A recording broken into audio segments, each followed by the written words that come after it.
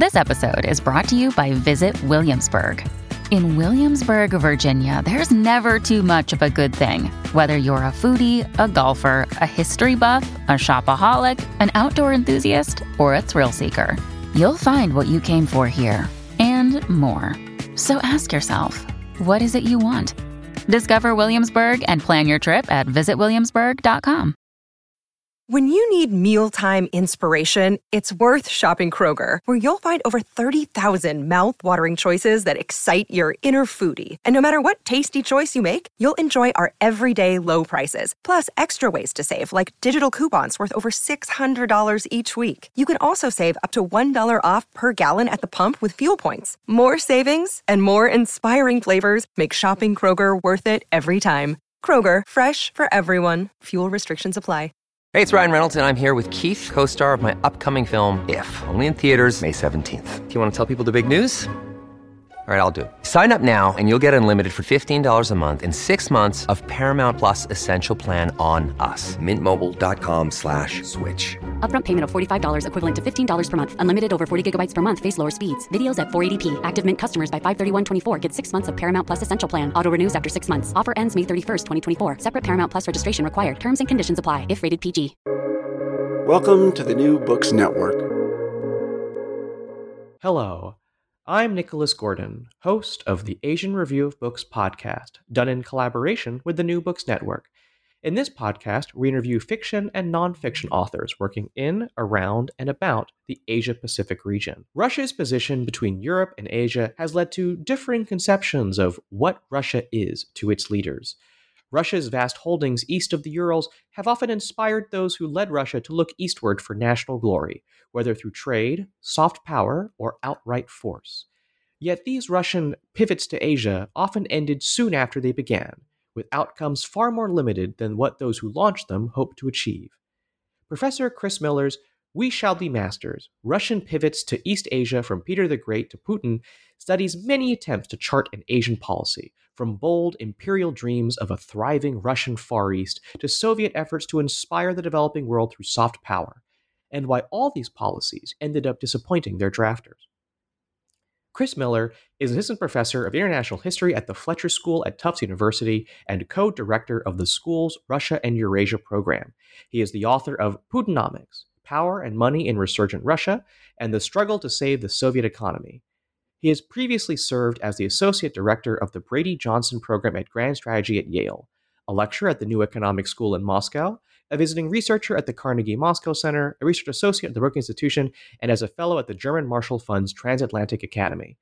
Today, Chris and I will talk about Russia's engagement with the Far East, stretching from its initial forays on the Pacific coast of North America through to the present day. We'll talk about why pivots to Asia are so hard, both for the Russians and perhaps for other great powers considering the same policy. So, Chris, thank you so much for joining me today. My first question, I think, concerns geography. And in short, if you were looking at a modern map, where would you find the regions you talk about in We Shall Be Masters? Well, yeah, thanks, Nicholas. That's a great place to start the discussion. I came to this book wanting to write a history of Russia's relations with Asia. And one of the first issues that I had to deal with is understanding, well, what does this term mean? And I guess today we're in the midst of a similar debate about what is Asia, or there's this new phrase, the Indo-Pacific, that's gained in popularity. And this definitional question is quite important. And in the Russian context, there's a number of different terms that refer to countries that one might describe as being in Asia. And the popularity of these terms and concepts has risen and fallen over time. There's the word Asia in Russian, which has a similar geographic connotation to the way Asia might sound to an English-speaking person today. But there's also other words that have been relevant in the past and are relevant today. One is the concept of the East, Vostok, which sort of today and over the past 150 or so years has had the meaning of what the Orient might have meant in English-speaking usage 100 years ago or even 50 years ago. referring to a much broader array of countries, not only those on the Pacific Rim, but in some ways stretching in Russian usage from the Balkans all the way to the Pacific Ocean, which is a much broader use than the word Asia. And then there's a third term that matters a lot in Russian discourse as well, and that's the Far East, Dalny Vostok, which refers more specifically to territories that are bordering the Pacific Ocean, countries like Japan, Korea, and perhaps most importantly, China. From my perspective, there were different drivers of Russian relations with these different concepts. Certainly, the drivers of Russia's relations with the Balkans, although it might fit under the Russian terminology of the East or the Orient, it was fundamentally different than what was driving Russia's relations with China or Japan. And it seemed to me that there were some striking similarities between what was motivating Russia when it related to countries on the Pacific Ocean. And above all, those were similarities of geography. So it seemed to me that the way to start the book was to group the Pacific Ocean powers together, look at China, look at Japan and Korea, but also a couple of external powers that have played a big role in shaping power balances on the Pacific coast, and in particular, that would be the United States and Britain in the 19th and 20th centuries. So, interestingly, your book doesn't actually start in Asia at all, but in North America, detailing kind of Russia's efforts in Alaska, California, and I guess most surprisingly to me, Hawaii. Why start there? Well, if you think of how Russia arrived on the shores of the Pacific Ocean, it was in a very different way than most other European powers. Most European powers that ended up in the Pacific Ocean sailed there via the oceans. So they would, send ships around the Cape of Good Hope or through the Atlantic Ocean down south of South America. Russia was different. It was never a great naval power in the 18th century and the 19th century. But what it was doing was expanding across the Eurasian continent through Siberia into the Arctic North and the northeast of the Eurasian landmass. And what that meant was that Russia reached the Arctic Ocean far ahead of when it reached the Pacific Ocean. And in fact, many of the earliest Russians to have reached the Pacific Ocean reached it from the Arctic Ocean.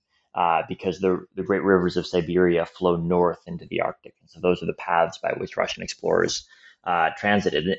And so what that meant was that Russia's first settlements in the Pacific of any sort of substance were actually really Arctic settlements rather than Pacific settlements. And it wasn't of much import to the Russians who were there in the 19th century, whether they were on the North American side or the Eurasian side, because in fact these settlements are really not that far apart. And so if you want to understand how Russia has expanded its presence on the Pacific overall, you've actually got to look at Russia expanding its power from the north further to the south. And so the first great and important project along these lines was the attempted colonization of Alaska in the 19th century. Americans often think about the Russian presence in Alaska as being something that was focused solely on Alaska, but from the perspective of Russians who were building the presence in Alaska, and it was never a large presence, but from their perspective, Alaska was just a stepping stone to potential further expansion. They were driven by the fur trade, which is a very lucrative business at the time, but also driven by broader geopolitical goals, in a sense that the North Pacific was a territory in the 19th century that was up for grabs. And the challenge of Alaska was that there were plentiful furs, and it was easy enough to ship the furs from Alaskan waters to Chinese ports where they fetched a very high value. But feeding your colony in Alaska was always a challenge, which is why from the earliest days of the settlements in Alaska, there was an attempt to open trade with California, then a Spanish colony, or to find new sources of produce. And one of the places that Russian mariners often stopped while transiting the Pacific was on the islands of Hawaii, then under the control of two different kings.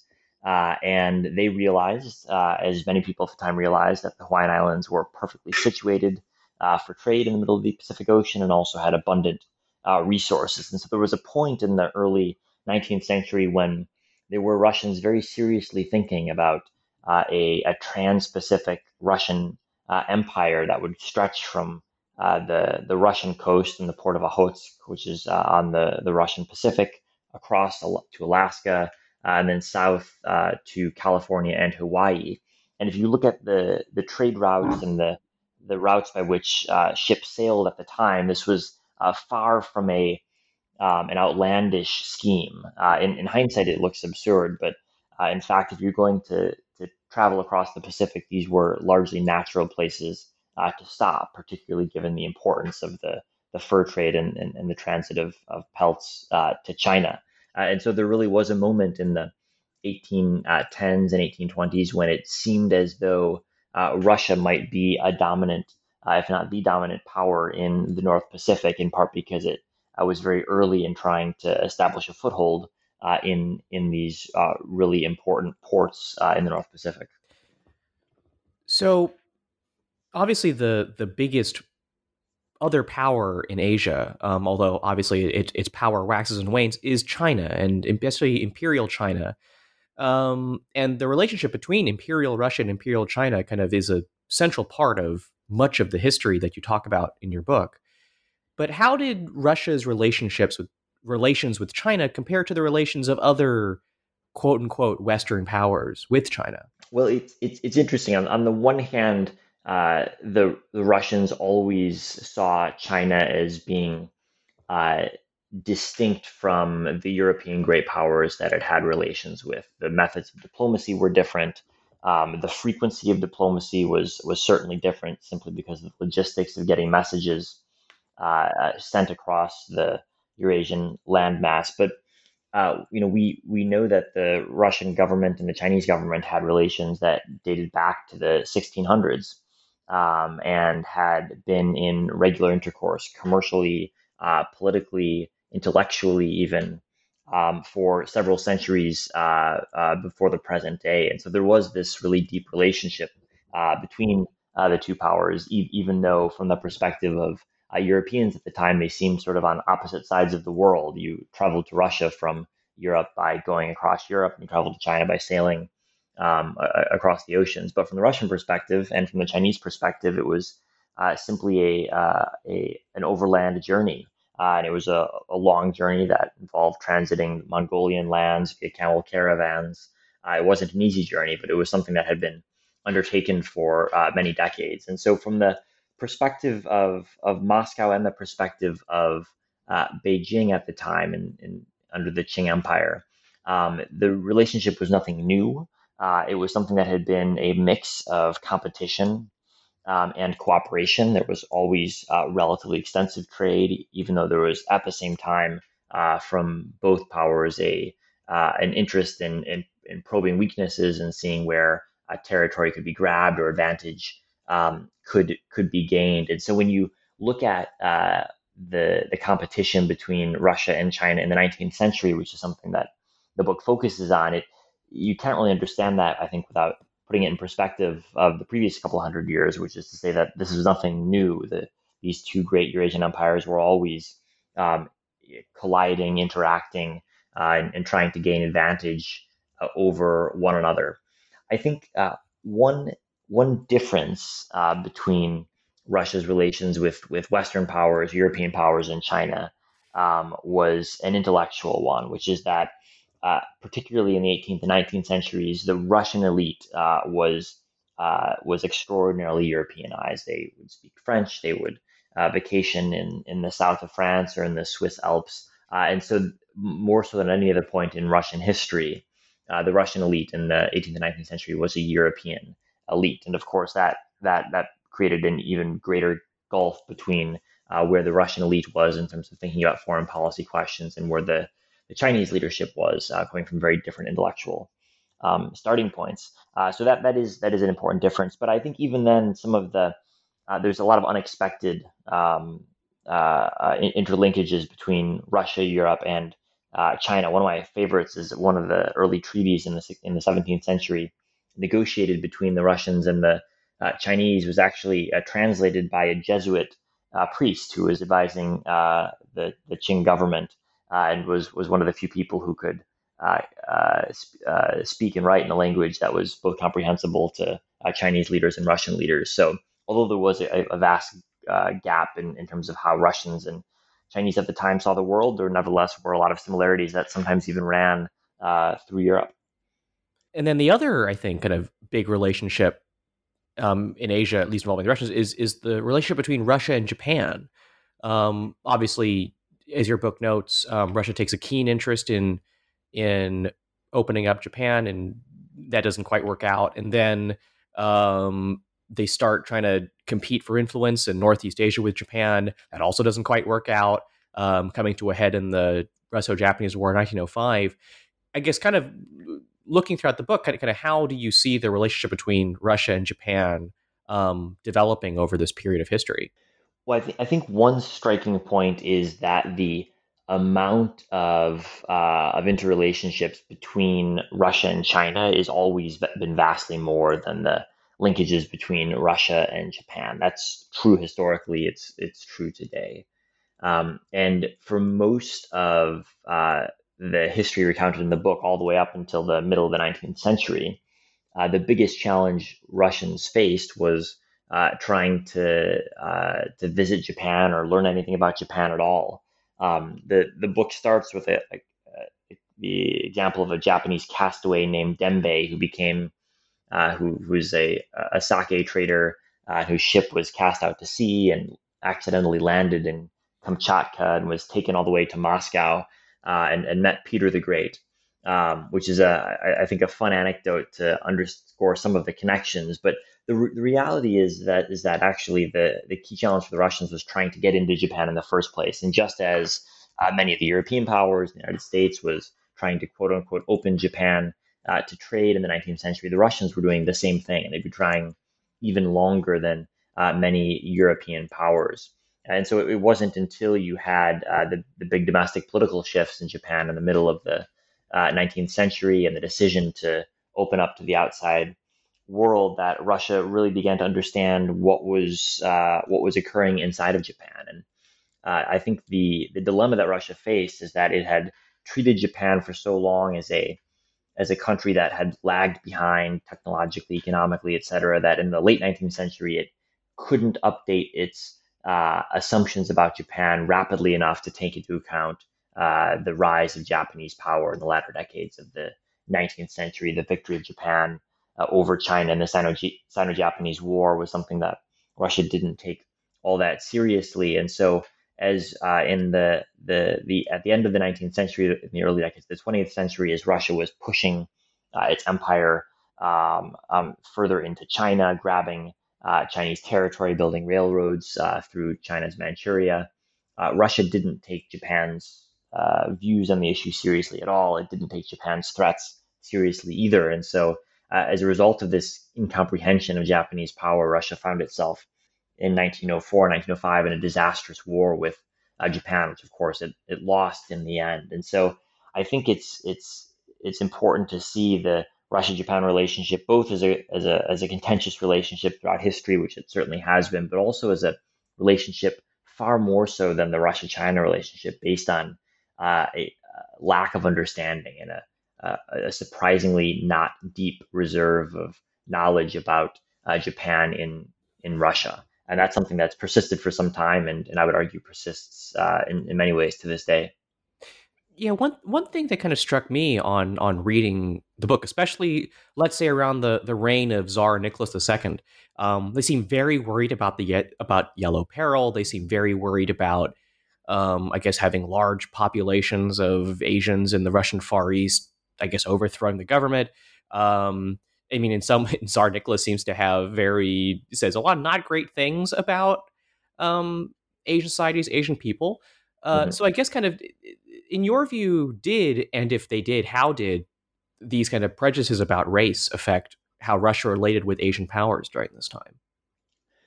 Yeah, it's a tricky question, I think, to fully answer, in part because the discourse of the Yellow Peril, which really peaked in Russia in, I would say, around the 1890s, but has been present before and after to different degrees, always had a fundamental contradiction at the center of it, which is that on the one hand there was a sense of peril, i.e., that Russian power was at risk, Russian sovereignty was at risk, combined with this sense of Russian superiority over its neighbors in Asia, the Japanese, the Chinese, and others.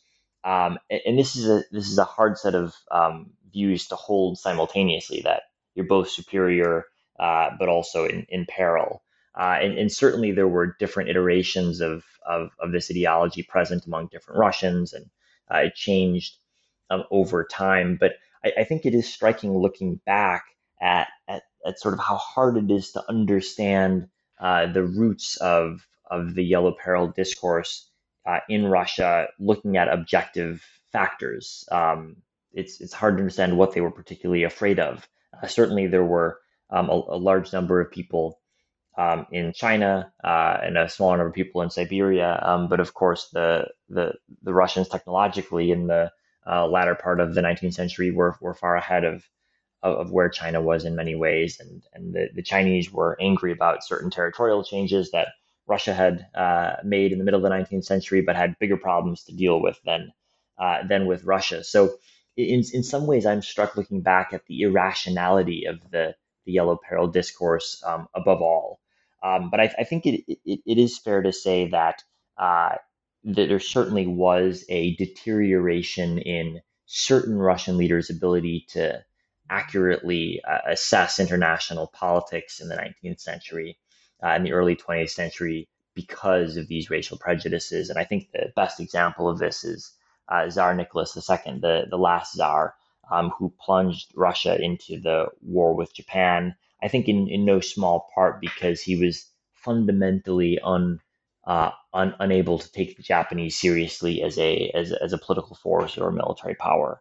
And I think part of the explanation for that is certainly in in the many mistakes that he made, and just his general ineptitude as a czar. But I think part of the explanation also stems from his prejudices that he developed over the course of his education and his childhood. Nicholas II is interesting because he's the Russian leader who, of all Russian leaders up to that point or since then, has had actually the most experience in Asian countries. He was sent by his father, the Tsar, for a grand tour of Asia before he became the Tsar. And unlike most European princes who would do a grand tour and visit Florence and Venice and study the great works of the Renaissance, Nicholas's father, I think, somewhat wisely said, you need to understand this other part of the world that borders us, Asia. But Nicholas's travels across Asia, from India to Southeast Asia to China and Japan, certainly didn't improve his understanding of these countries much at all, and if anything, only intensified his sense of prejudice against them. So then, kind of the big, you can call it a big transition point, I feel like, for Russia's relations with Asia, as then you again bring up your book, is the Russian Revolution and the launch of the Soviet Union. Although now that I've asked this question and thinking through your book, actually it changed a little bit, but doesn't quite go all the way and reverts back to form.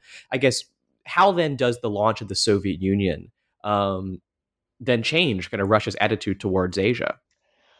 Well, there's one big and obvious way that it changed things, which is that the Tsarist government, insofar as it had a guiding ideology, it was a guiding ideology that mattered only for Russians, about respecting the Tsar and upholding the existing social system, whereas the Soviet Union always had a ideology that it thought was globally relevant of communist revolution. And at first in the Soviet Union, the sense was that this ideology was primarily useful in Europe because kind of the simple version of the story is that Marx had taught that you need a working class in order to have a revolution, and Europe had the world's most developed working classes. In Asia at the time, outside of Japan in particular, there weren't very developed working classes. Most people were peasants, so Asia seemed less ripe at first for revolution. But after the earliest couple of years of Soviet power in the 1910s and 1920s, when it became clear that all of Europe wasn't going to be overturned by by communist revolutionary forces. Russians began to turn back to Asia as the czars had before, as a place where they could exercise influence internationally, and also as a place where they could push against European empires that were still present in Asia in the 1920s and 1930s. And so, in some ways, the tactics were new. The tactics of starting up communist political parties, trying to spread ideology, most notably in China, where the Soviet Union played an absolutely fundamental role in the establishment of the Kuomintang and the establishment of the Chinese Communist Party, which is historically somewhat ironic, given that those two parties found themselves at odds for much of the middle of the 20th century. But the tactics that the Soviets used were new tactics that were that stemmed from the Soviet Communist Party's experience fighting the czars. So establishing secretive party cells, trying to find ways to smuggle arms across borders. This is revolutionary politics rather than great power politics as the czars practiced. But even in the period where the Soviet Union was trying to spark a revolution in China in the 1920s and to some extent in the 1930s, there was a real sense as well in which this was a continuation in some ways of czarist Russian policy. And of course, the Russian Revolution might have been a revolution about international communism, but it was implemented largely by Russians, and so many of the prejudices and the assumptions that were present in late czarist Russia carried over naturally into early Soviet Russia. And so now, as we look as 100 years have passed on Soviet efforts to spark revolution in China in the 1920s and 1930s, I think what's really striking is not the extent to which Soviet efforts were new, although the tactics were updated for the times, but rather the extent to which they actually fit in this broader pattern of Russian interest in China and other borderlands, and attempts to expand Russia's influence in these territories as a means of bolstering Russian power on the world stage. So now, kind of looking at this whole history, Russia's attitude towards Asia seems very changeable. It's expansionist at times. Russia sees itself as an Asian power. At others, it's passive and disinterested, seeing itself as a European power. Sometimes this happens within the same, I guess, kind of within the same period of leadership. So the same leader will have these same thoughts throughout his rule of Russia or the Soviet Union. So I guess, why is Russia's approach to Asia so changeable? Yeah, well, I think one of the key things that is crucial to realize is just how far Russia's own Asian territories, the territory that Russia calls the Russian Far East, along the Pacific Ocean, is from Moscow. It's it's a 7 or 8 hour flight from Moscow to the easternmost portions of Russia, and in the times before there were planes and before there were even trains, it was a days or months long trek. And so this logistical factor matters hugely and has mattered hugely throughout history. It matters because it's hard to get military forces from the center of Russia to Russia's Asian territories. It's difficult to control politics along Russia's Asian borderlands because they're so far from Moscow. And so there's always been a bit of sensitivity in Moscow about whether they've got a strong hold on local politics in the area. And there's also, no less importantly, been less understanding in Moscow of countries in Asia, Japan, China, etc., than there has been of Russian understanding of countries in Europe, simply because a far smaller share of the Russian elite has spent time or studied countries in Asia. So there's much less depth of understanding. When you combine this logistical issue, which has always been present, never been resolved, with the intellectual worldview of a Russian elite that is still very much tied into Europe, thinks of itself, even when they're angry at the Europeans, they think of themselves in the same context as Europe's elite. These have been two very powerful factors that have limited Russia's ability to exert power in Asia over the long run. And so what you find is bursts of enthusiasm, periods of intense effort driven by a specific czar or a specific ruler, where they want to focus on Asia. And at that time, because of the way Russia is and has historically been governed, where the leader at the top has a strong ability to shape foreign policy priorities, it's possible when they're focused on Asia to devote a large number of resources to the region and to focus foreign policy on those questions. But the natural tendency of the Russian bureaucracy, of the Russian elite, is to devote most of their energy towards European affairs. That's a tendency strengthened by the logistical factors I mentioned, and strengthened also by the intellectual assumptions that I mentioned. And so what this means is that the moment a leader takes their primary focus off of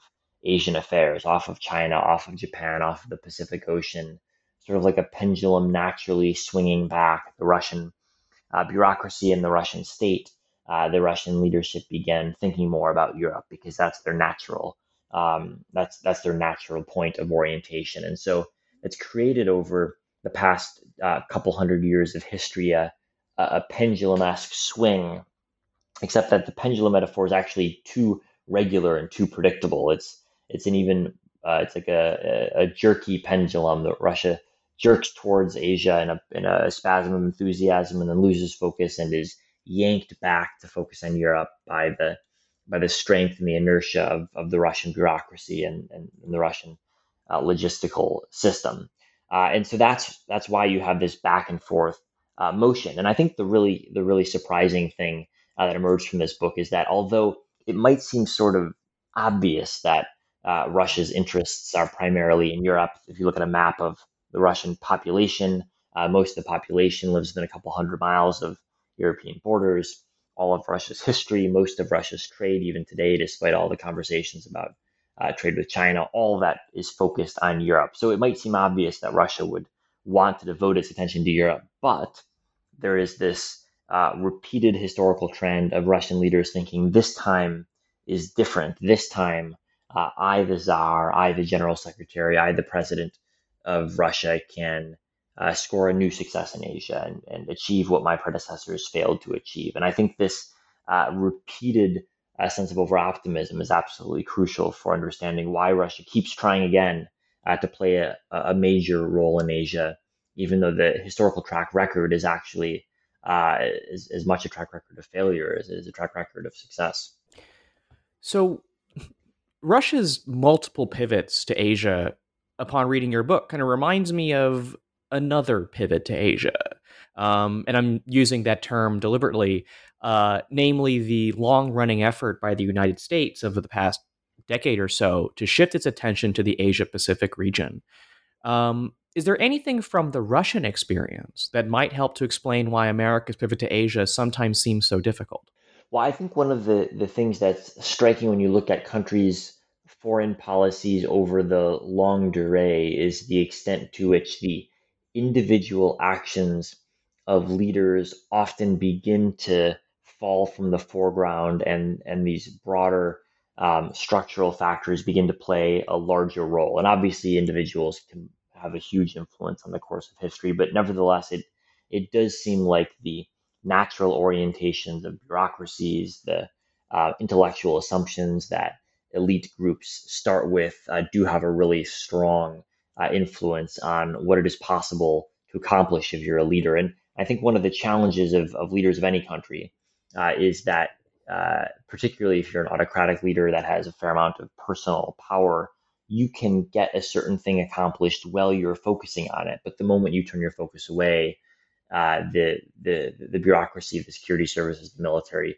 revert to their preferred way of business. And that's certainly how the Russian experience has looked over the past couple of centuries. And I think when you look at the United States today vis-a-vis the Asia-Pacific region, it's perfectly possible for secretaries of state to issue grand strategy documents, but actually a substantial portion of foreign policy is in the implementation, and implementation is done by bureaucracies, it's done by institutions, it's done by elites that shift over time, and it's only so possible to move these institutions in the time that any given leader is in power. Institutions always move slowly, and it seems like one of the dilemmas the United States has faced is that although it's possible to say we're going to prioritize our affairs in Asia, In fact, the U.S., from a foreign policy perspective, has interests in Europe and the Middle East and all over the rest of the world. And so, whatever the strategy document says and whatever the speech of the Secretary of State says,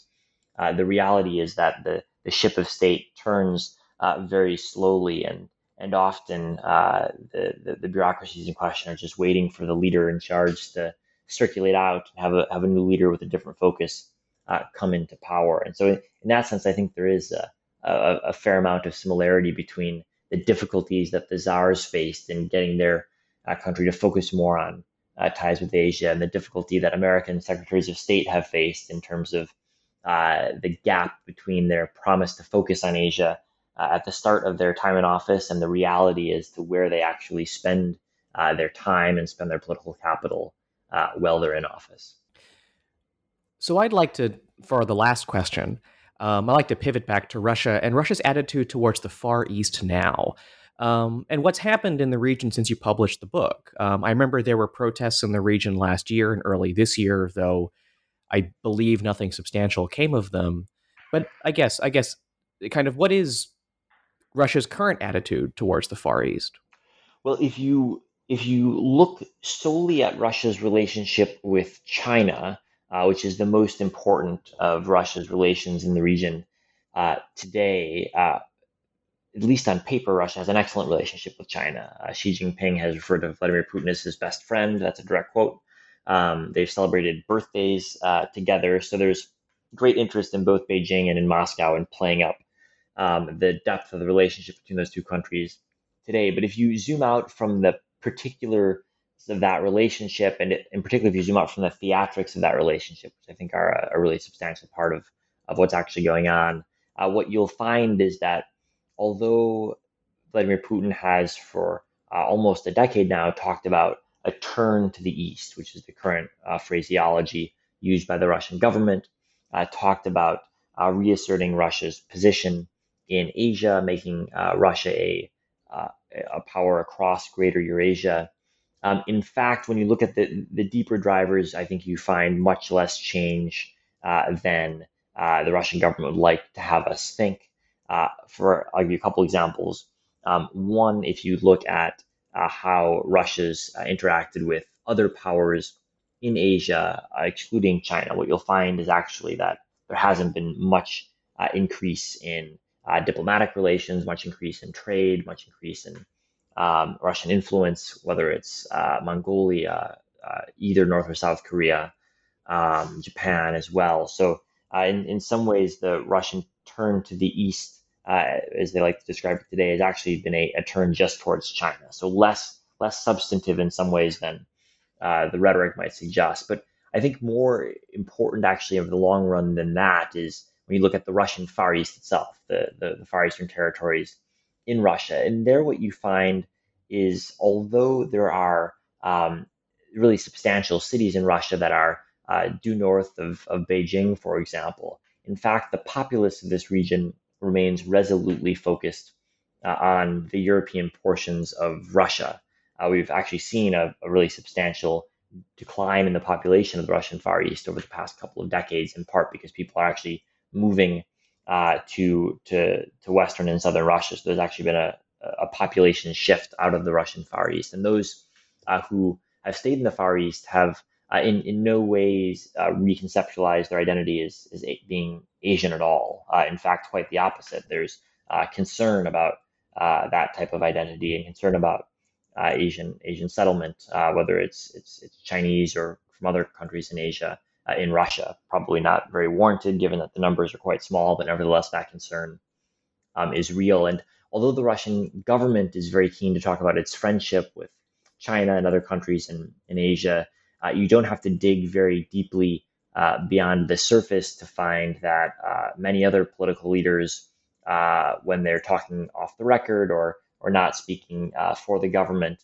have a much different and much more skeptical view of their Asian neighbors. And in particular, the popular view remains really quite skeptical of closer ties with countries in Asia, in particular in China. And so it does seem to me that if you look on the ground in the Russian Far East, you'll find very little evidence of the turn to the east that Putin talks about in his speeches at all, other than a couple of new infrastructure projects, a couple of bridges built, a university renovated. There's really not a lot of substance to the turn to the east. And in fact, I would say something of the opposite, that the Russian Far East now, more than at any point in the past 3 decades since the collapse of the Soviet Union, is more focused on European Russia than ever before. And so I think this too bodes poorly for the long-term impact of Putin's turn to the east, because when you look at how Russia itself is governed and how Russians themselves are thinking, what you'll find is that although polling suggests that many Russians see China as one of their closest partners in the international stage, in fact, when you scratch a little bit deeper, you find much more skepticism than those headlines suggest. And I think that whenever it is that the Putin regime begins to leave the scene, whether with Putin's death at some point or in whatever other fashion, whenever we have a new period of political competition in Russia, it will be very easy for one group, one faction, to play up on anti-China sentiment as a means of winning votes and winning support from the Russian populace. And we already see this to a certain extent with the anti-Putin opposition in Russia, focusing on China and on migration from Asian countries is a very popular a theme among the Russian populace. And so it does seem like there's a reservoir of popular skepticism about Asia that is just waiting to be tapped into by a politician looking for support. And so when you put all that together, I think the depths of this pivot do look like they're not nearly as deep as Putin would like, and in many ways, like the previous pivots that Russia has made to Asia under the Soviets, under the Tsars, they're heavy on rhetoric, heavy on formal statements, and lighter on the bigger social and institutional and military changes that you would need in order to assert Russian power in Asia over a longer duration. So with that, thank you for listening to an interview with Professor Chris Miller, author of We Shall Be Masters, Russian Pivots to East Asia from Peter the Great to Putin. Chris, I actually have one more question for you. What's next for you, and where can people find your work?